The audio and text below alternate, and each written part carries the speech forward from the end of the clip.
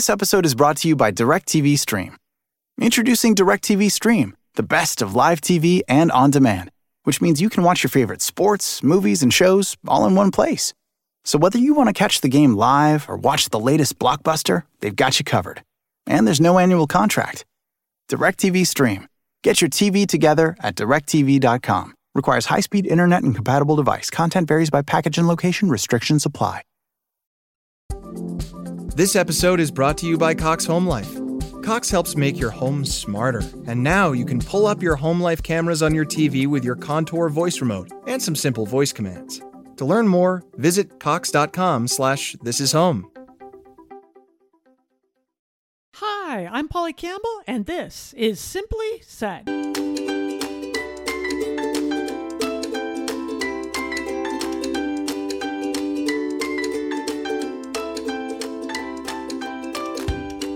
Hello, hello, hello. I'm Polly, and you're listening to Polly Campbell Simply Said, the podcast where we talk about how to live well, do good, and be happy. And boy, does that sometimes require more work than other times, right? Life is filled with challenge and stress and disappointment, and it's also filled with goodness and opportunity. But living well with all of it is often about increasing our awareness and noticing what we are doing well and what we're doing to numb ourselves against the hard times. You know, some of us overeat, some overshop. Sometimes people turn to porn or gambling, or they overexercise. But often it's substance abuse, drugs, and alcohol. In our culture, we almost romanticize this a little bit. It's especially the drinking, right? But one glass of wine in the afternoon can turn into something bigger, something that can overtake your lives. And once it does, it impacts your whole family and also becomes a bigger risk for your children. That's what gets me interested in this. I have a 14-year-old and I am looking out for everything. And so today, what I wanted to talk about is the practical ways we can live more meaningful lives, not always easier ones, but more resonant ones, and learn ways to manage our health and emotions so that we don't turn to clouding our experiences and our relationship with addiction, because the addiction will win. It will take over everything. And so I have read this fantastic book. I got a sneak peek at it. It's coming out in April. And I invited author Jessica Lahey here. Jessica is a writer, mom, author. She's a school teacher. She's taught everything from 6th to 12th grade in public and private schools. And she's perhaps best known for her podcast, #MWriting, and her book, The Gift of Failure, How the Best Parents Learn to Let Go So Children Can Succeed. If you haven't checked it out, that's a must read too. But what we're going to talk about today is her newest book, The Addiction Inoculation. And not only is she a wife and a parent and a teacher and an author, but Jessica is also an alcoholic. And that's how she starts her book. And that's where I want to start this podcast. Welcome, Jessica, to Simply Said. Thank you so much. I realized that just this moment realized that you are the first person who has called me an alcoholic, except for the person who intervened on me and told me that it was time to admit that's what I was. Like, I'm used to saying it myself, but I think you're the first person besides my dad to say you're an alcoholic. It was really a moment for me. I said, oh, wait a second. That's new. That's new for me. You know what? And I took this line out. I wrote this line. I took it out. I put it back in. I took it out. And I'm thrilled it was in there. Well, I want to start right there because I felt a little nervous about introducing that way. And the reason why I went back to it is because you write that in your book. You call yourself an alcoholic. And I thought there can't be shame around this anymore, right? This is a condition. So tell me how that felt and why you made this book so personal.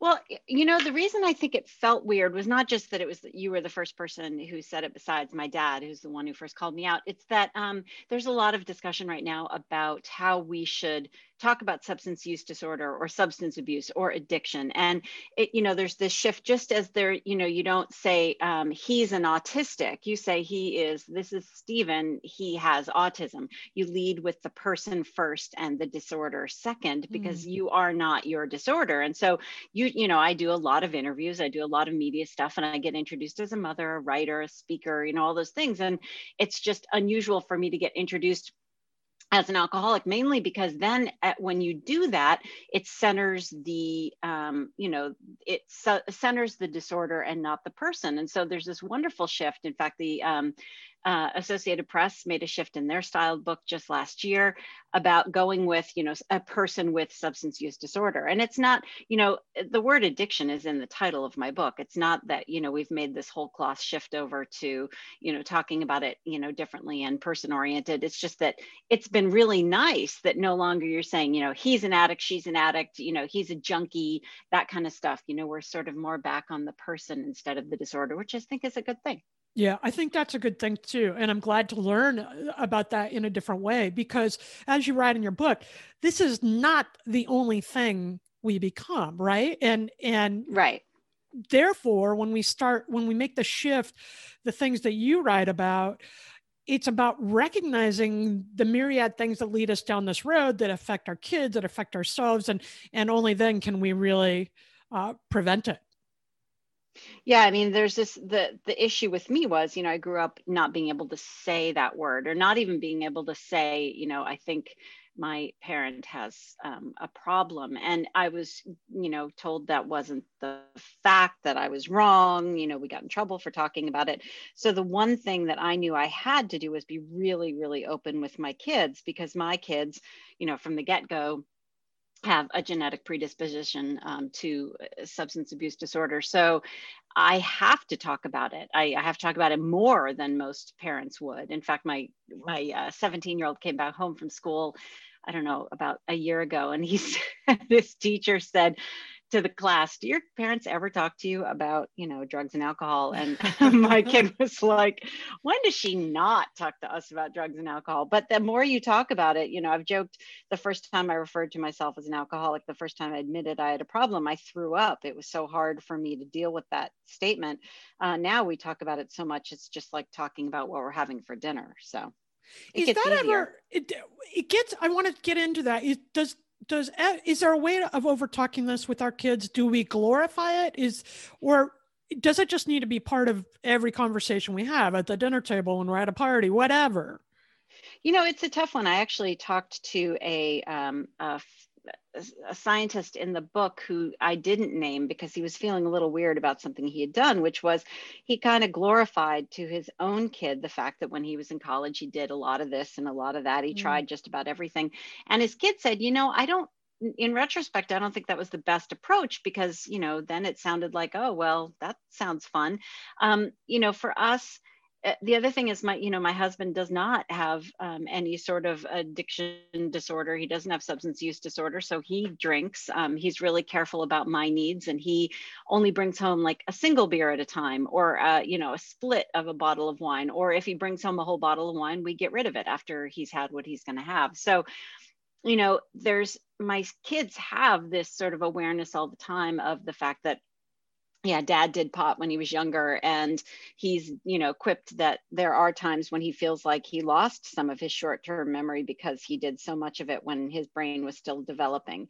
And, those sort of conversations about the realities as opposed to glorifying or as opposed to demonizing. I mean, that's the other thing we can't do. We can't say all drugs and alcohol are bad and that no one should ever touch them ever, because I don't think that's the right way to go either. And it's really not true for everyone. So, I think there's a nice middle ground to be struck, and kids know when we're blowing smoke anyway. So the more we try to go in one extreme or the other, the less they're going to believe us when we talk. Isn't that true? Boy, she's turned on to me all the time. In fact, as I was reading your book, I would put it down and then I bring up a topic at dinner or something. We've talked about it in my family too, but she's like, what book are you reading now? Well, and the nice thing is that the book, a lot of the stuff in the book is about the fact that there are these misconceptions that kids have, whether it's they overestimate, there's this thing called pluralistic ignorance, where we as humans tend to overestimate things like, if you were to ask a college kid how much his roommate is drinking,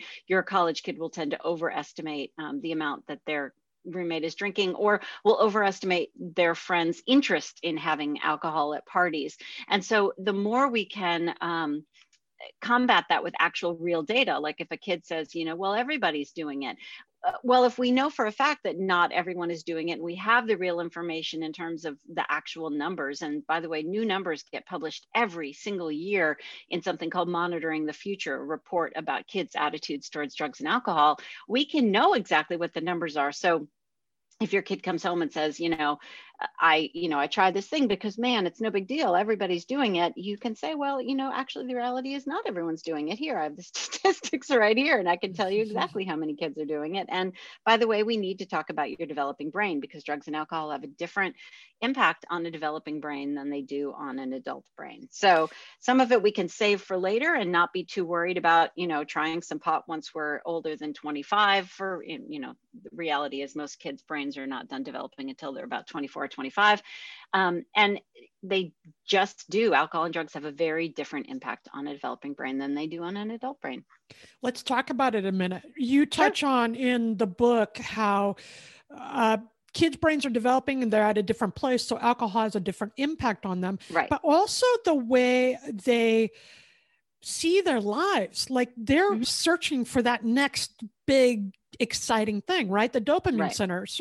So the things, the dopamine that rewards us gives that feeling of reward, right? So with our teenagers or our kids, as their brain's developing, they need more and more to stimulate that to feel excited. Is that a way to say it?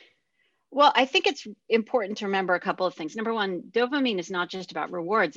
It is motivation. It is the thing that gets us out of the bed in the morning and gets us on with our day. Without dopamine, we don't have motivation. And it's important to remember also that adolescents have lower baseline levels of dopamine than young children and adults. So when, there's that joke, adolescents seem to just always be bored. I'm just bored. I don't know what to do.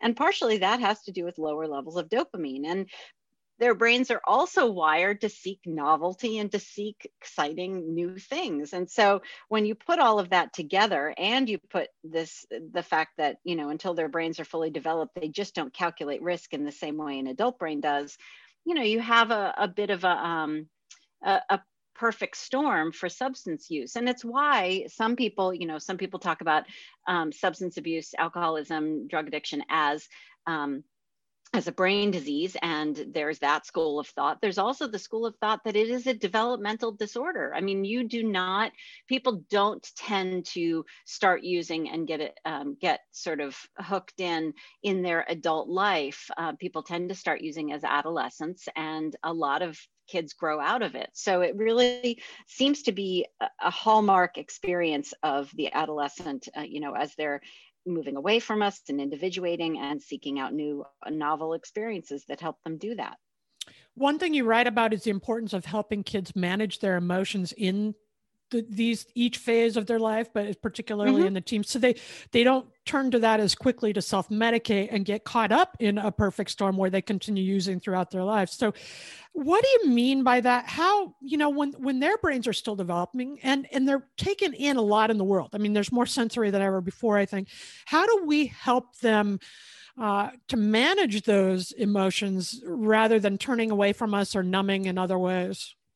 Yeah, there's, especially backing up for a second. So when I said my kids are genetically predisposed to substance abuse disorder, or substance use disorder, what I'm talking about is genetics seem to be, there is no one gene for addiction. There's, it's a bunch, it's a more complex picture than that, that I won't go into now, but it looks like genetics and epigenetics, which is how our genes are expressed based on the environment that we grow up in. It looks like that's about 50 to 60% of the picture. And then after that, we have various things that can trigger an abuse situation. So for example, like trauma for a lot of kids ends up being the trigger. Like they could have the genetic predisposition, but then the trauma is really the thing that gets them off and running. There are a lot of things like that, but trauma is a big one. So if you think about the fact that a lot of trauma you end up in a situation where either kids are not able to talk about what they're experiencing, they don't have the language to talk about what they're experiencing. So when we talk about managing their emotions, I'm talking about, helping them find the words to name their emotions, giving them the opportunities to talk through what's going on with them. I worked in a drug and alcohol rehab for 5 years as a teacher. And for a lot of those kids, it was, as soon as the drugs are taken away from them, they're suddenly feeling stuff that they have never, ever dealt with. And so helping them name what those feelings are is a really important part of their recovery. But getting kids, to be able to do that ahead of time, naming emotions is a really big part of helping kids have good, healthy, social, emotional lives. But then on top of that, we have to also, manage some of those needs to do the thrill seeking and the novelty seeking. And we can do that by helping them, guide them towards healthier ways to seek novelty, healthier ways to seek risk, because there are lots of ways that we do that aren't necessarily jumping off of a cliff with a bungee cord attached to our ankles or, taking some drugs. So there's a lot of suggestions in the book for how to do that. But I think understanding that teens are just wired differently during that period of their lives for very specific reasons that I talk about in the book, and managing that wiring so that we can make it work for them instead of against them is sort of the best way to get at that. Yeah, I love that approach, because it's not going to do any good to say, don't do this, right? They're not even thinking on that level. They're not able to shift into that mode. When you talk about the forms of safe risk, give me a quick example. What is a safe risk where we can get our kids excited and motivated to get that high, for lack of a better word, from other things? Yeah, it really is just about trying new things. I mean, trying out for that sports team, that thing that scares you, trying out for a play, then that scares you, getting up on stage. In fact, I had been really concerned about the fact that when my son was just about to enter high school, we moved. And that's a really terrible risk factor. It's a big risk factor for substance use, because suddenly, I took him away from his friends, and, I trusted those friends, and I trusted the families of those friends, and transitions are a big risk time for kids anyway. And Dr. Dan Siegel said to me, and by the way, his books are Aware is a really, really good one, and Mindsight is another wonderful one. And he actually has a subject in that book, an adolescent, that he helps sort of get him more tuned into his emotions and tuned into sort of how he can manage his emotions. But he said, you need to stop. This is a little bit about framing too. And you could frame that move as a big risk factor for substance use, and you would be correct to do that. But why don't you frame it as a great opportunity for novelty? So, go exploring in your new home, find places that are new to him, help him, get him out there meeting new people. And so you can help familiarize him with his new home by sort of pushing him outside of his comfort zone. And that will fulfill some of those dopamine hits of novelty, which he had plenty to choose from moving to a new place. Yeah, I love that. I talk a lot about framing and reframing. Mm-hmm. And I think what's so important to remember about this issue and everything is that there are always multiple sides, right? There's never one right thing unless you're in algebra, which I never got the right thing anyhow. So I don't go into that, but there are many ways to look at the situation, and it doesn't mean to disregard the other side. Right. It means challenge yourself to find some other options as well. I love that. And I actually just wrote a feature piece that will be out by the time this comes out about that very thing. We can wallow in the things that are horrible and terrible, and we can acknowledge the hardship that people are going through with this pandemic. And at the same time, we can also do what's really important for our kids, which is helping them to reframe some of this stress that they're feeling and some of the anxiety they're feeling about being so out of control. We can help them reframe that and help preserve some of their mental health and their spirit and their hope during this situation. We talk about that a lot on the show too, and a lot in my own household, that this is a chance for my daughter to practice her resilience and look at how well she's doing. She's so strong, and all those things. But I want to get into another tool that I talk about a lot, because I think it's essential for our kids, and I want to get your take on it. And in one of your chapters, it's called Tipping the Scales of Addiction. Mm-hmm. And you really offer some perspectives about helping kids lean away from it as a form of prevention. And one of the things you talk about is optimism and other great things that I really believe in, but you talk about self-efficacy. Mm-hmm. I also felt like Gift of Failure touched on this. I feel like we are showing our kids how not to be capable by not believing in them or by not letting them sort through their own difficulties to some degree. So when we can teach them their own mastery or capability, I think they're empowered in every way. I'd be interested in your take on that. How does self-efficacy play into addiction prevention? Well, self-efficacy plays into everything, mental health and learned helplessness and all these other things, because self-efficacy is the sense that if you do something, if you make a decision and you take an action, that something will change. So for example, I had kids in my rehab classroom who had very low sense of self-efficacy. They didn't, because for example, they were in an abusive situation where they were being hit at home, and no matter what they did, they couldn't change that. And so control is just taken away from them. They had no sense of autonomy over their sort of their environment. They have no feelings of self-efficacy in the terms of, I want to be out of the situation. I want to change the situation. I can do something to prevent it. And they couldn't.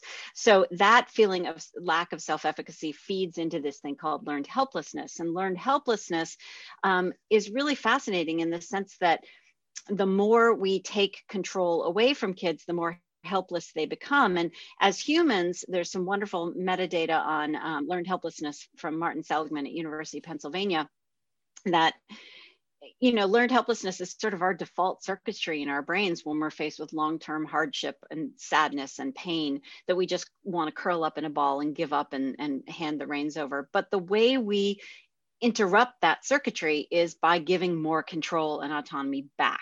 So the more we can help kids feel empowered, the more we can help them see that their actions can have an impact. And that's going to be really hard for some kids because they're in situations where there's very little they can do. But even if it's small things, every time I could show a kid that, look, you just decided to set some goals for yourself and you achieved this short-term goal, you can actually change your immediate environment and the world if you just keep doing that, setting these small goals and achieving them. And that's like the key to everything. Self-efficacy is the key to feeling like you have the ability to shape your life and the world around you. And there is no more important sense, I think, as kids get older, as they're at, during adolescence, they're growing away from us, is to give them a sense of the ability to self-advocate, of self-efficacy, and take any sort of sense of learned helplessness, get rid of that so that they can feel like they really do have power in this world. So let's make that the Simply Start today. Find a way to help the kids in your life see their own power and their own capability and their own ability shape their experience with their decisions and with their choices. I think that's a way to start talking to our kids and empowering our kids to make healthier decisions for their lives and create the lives they want all along the way. And it's good for us too. So, well, and it's also really easy to start because, when we take over and do something for our kids, when they're trying to do it or they start doing it themselves and we take over, what they hear us say is, I just don't think you're competent enough to do that yourself. Even if what you're saying is, it's faster if I do it, or we're in a rush and we have to get out the door, or I don't want you to feel frustrated or bad about yourself. But little things like, when they're trying to tie their shoes, rather than taking over and doing it for them, find a time when you can have the patience to sit there and work through it, because once they've been able to do it once themselves, they've banished that sort of sense of learned helplessness over shoe tying. And it's really important to start young with kids and give them some credit for being able to figure out things for themselves. Give them credit for working through the problem. It's not the outcome, right? It's the fact that they sat in there and went through the process and they got some outcome. It might not be that they got the shoe tied. Right. Well, if that happens, then our job is to model for them a positive, adaptive response to failure. Like, okay, well, what didn't work? What are you going to leave behind? And what are you going to do differently next time so that it does work? Or are you going to practice? Or, use words like yet. Of course you can't do it yet. You just learned how today, but with some practice, you'll be able to do it. And also focusing more on the process and less on the product can really diffuse a lot of anxiety and sort of those obsessive feelings of perfectionism. The more we say, how do we do things differently next time? What did you do to get to where you are? What do we not do next time? All that sort of stuff, that emphasis on process really does diffuse anxiety in kids. And that prevents other substance use and other things, I imagine, that we don't want to get into. Right. Exactly. That brings us to the Simply Nifty segment where I talk about my favorite things. And this book, The Addiction Inoculation, Raising Healthy Kids in a Culture of Dependence by Jessica Lahey, is one of my favorite things. I was telling Jessica before the show that, I read a lot of books and I'm a writer as well. So I'm writing books, and I figured I'd just skim this and get ready for the podcast. And I read the first page, ended up reading the whole book. This is not a little book, Jessica, but I ended up reading the whole book. It is so compelling. Not only is it great research and really verifiable, a lot of facts, a lot of things you can hang your hat on, but it's really an interesting read. She gets personal here and explains how these things work in her family and how they can work for ours. Pick it up. This is Simply Nifty, The Addiction Inoculation. Now, it's pre-orders right now. Is that right?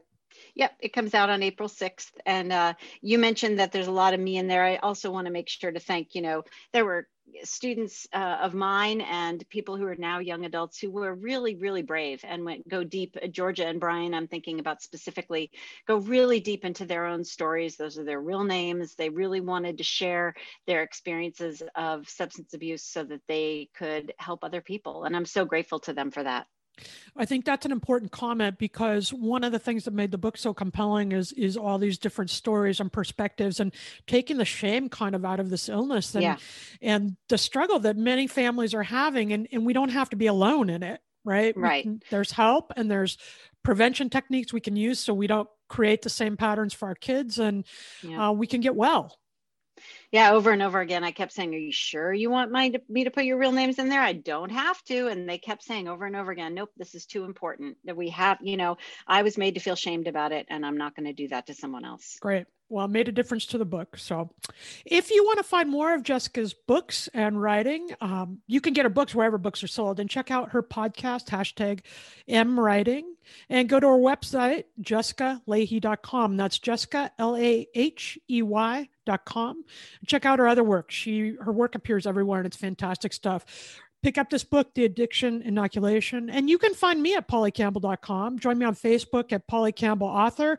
Sign up for the newsletter. And I've got my newest book coming out in just a couple of weeks, You Recharged. You can get that wherever books are sold. And we go into some of these things that Jessica touched in today as well. We talk about reframing. We talk about tweaking our mindset to use words like yet to empower our lives to become capable and energized about how we're relating in the world. I think it all makes a difference. So check that out. You Recharge. You can get that on my website or wherever books are sold.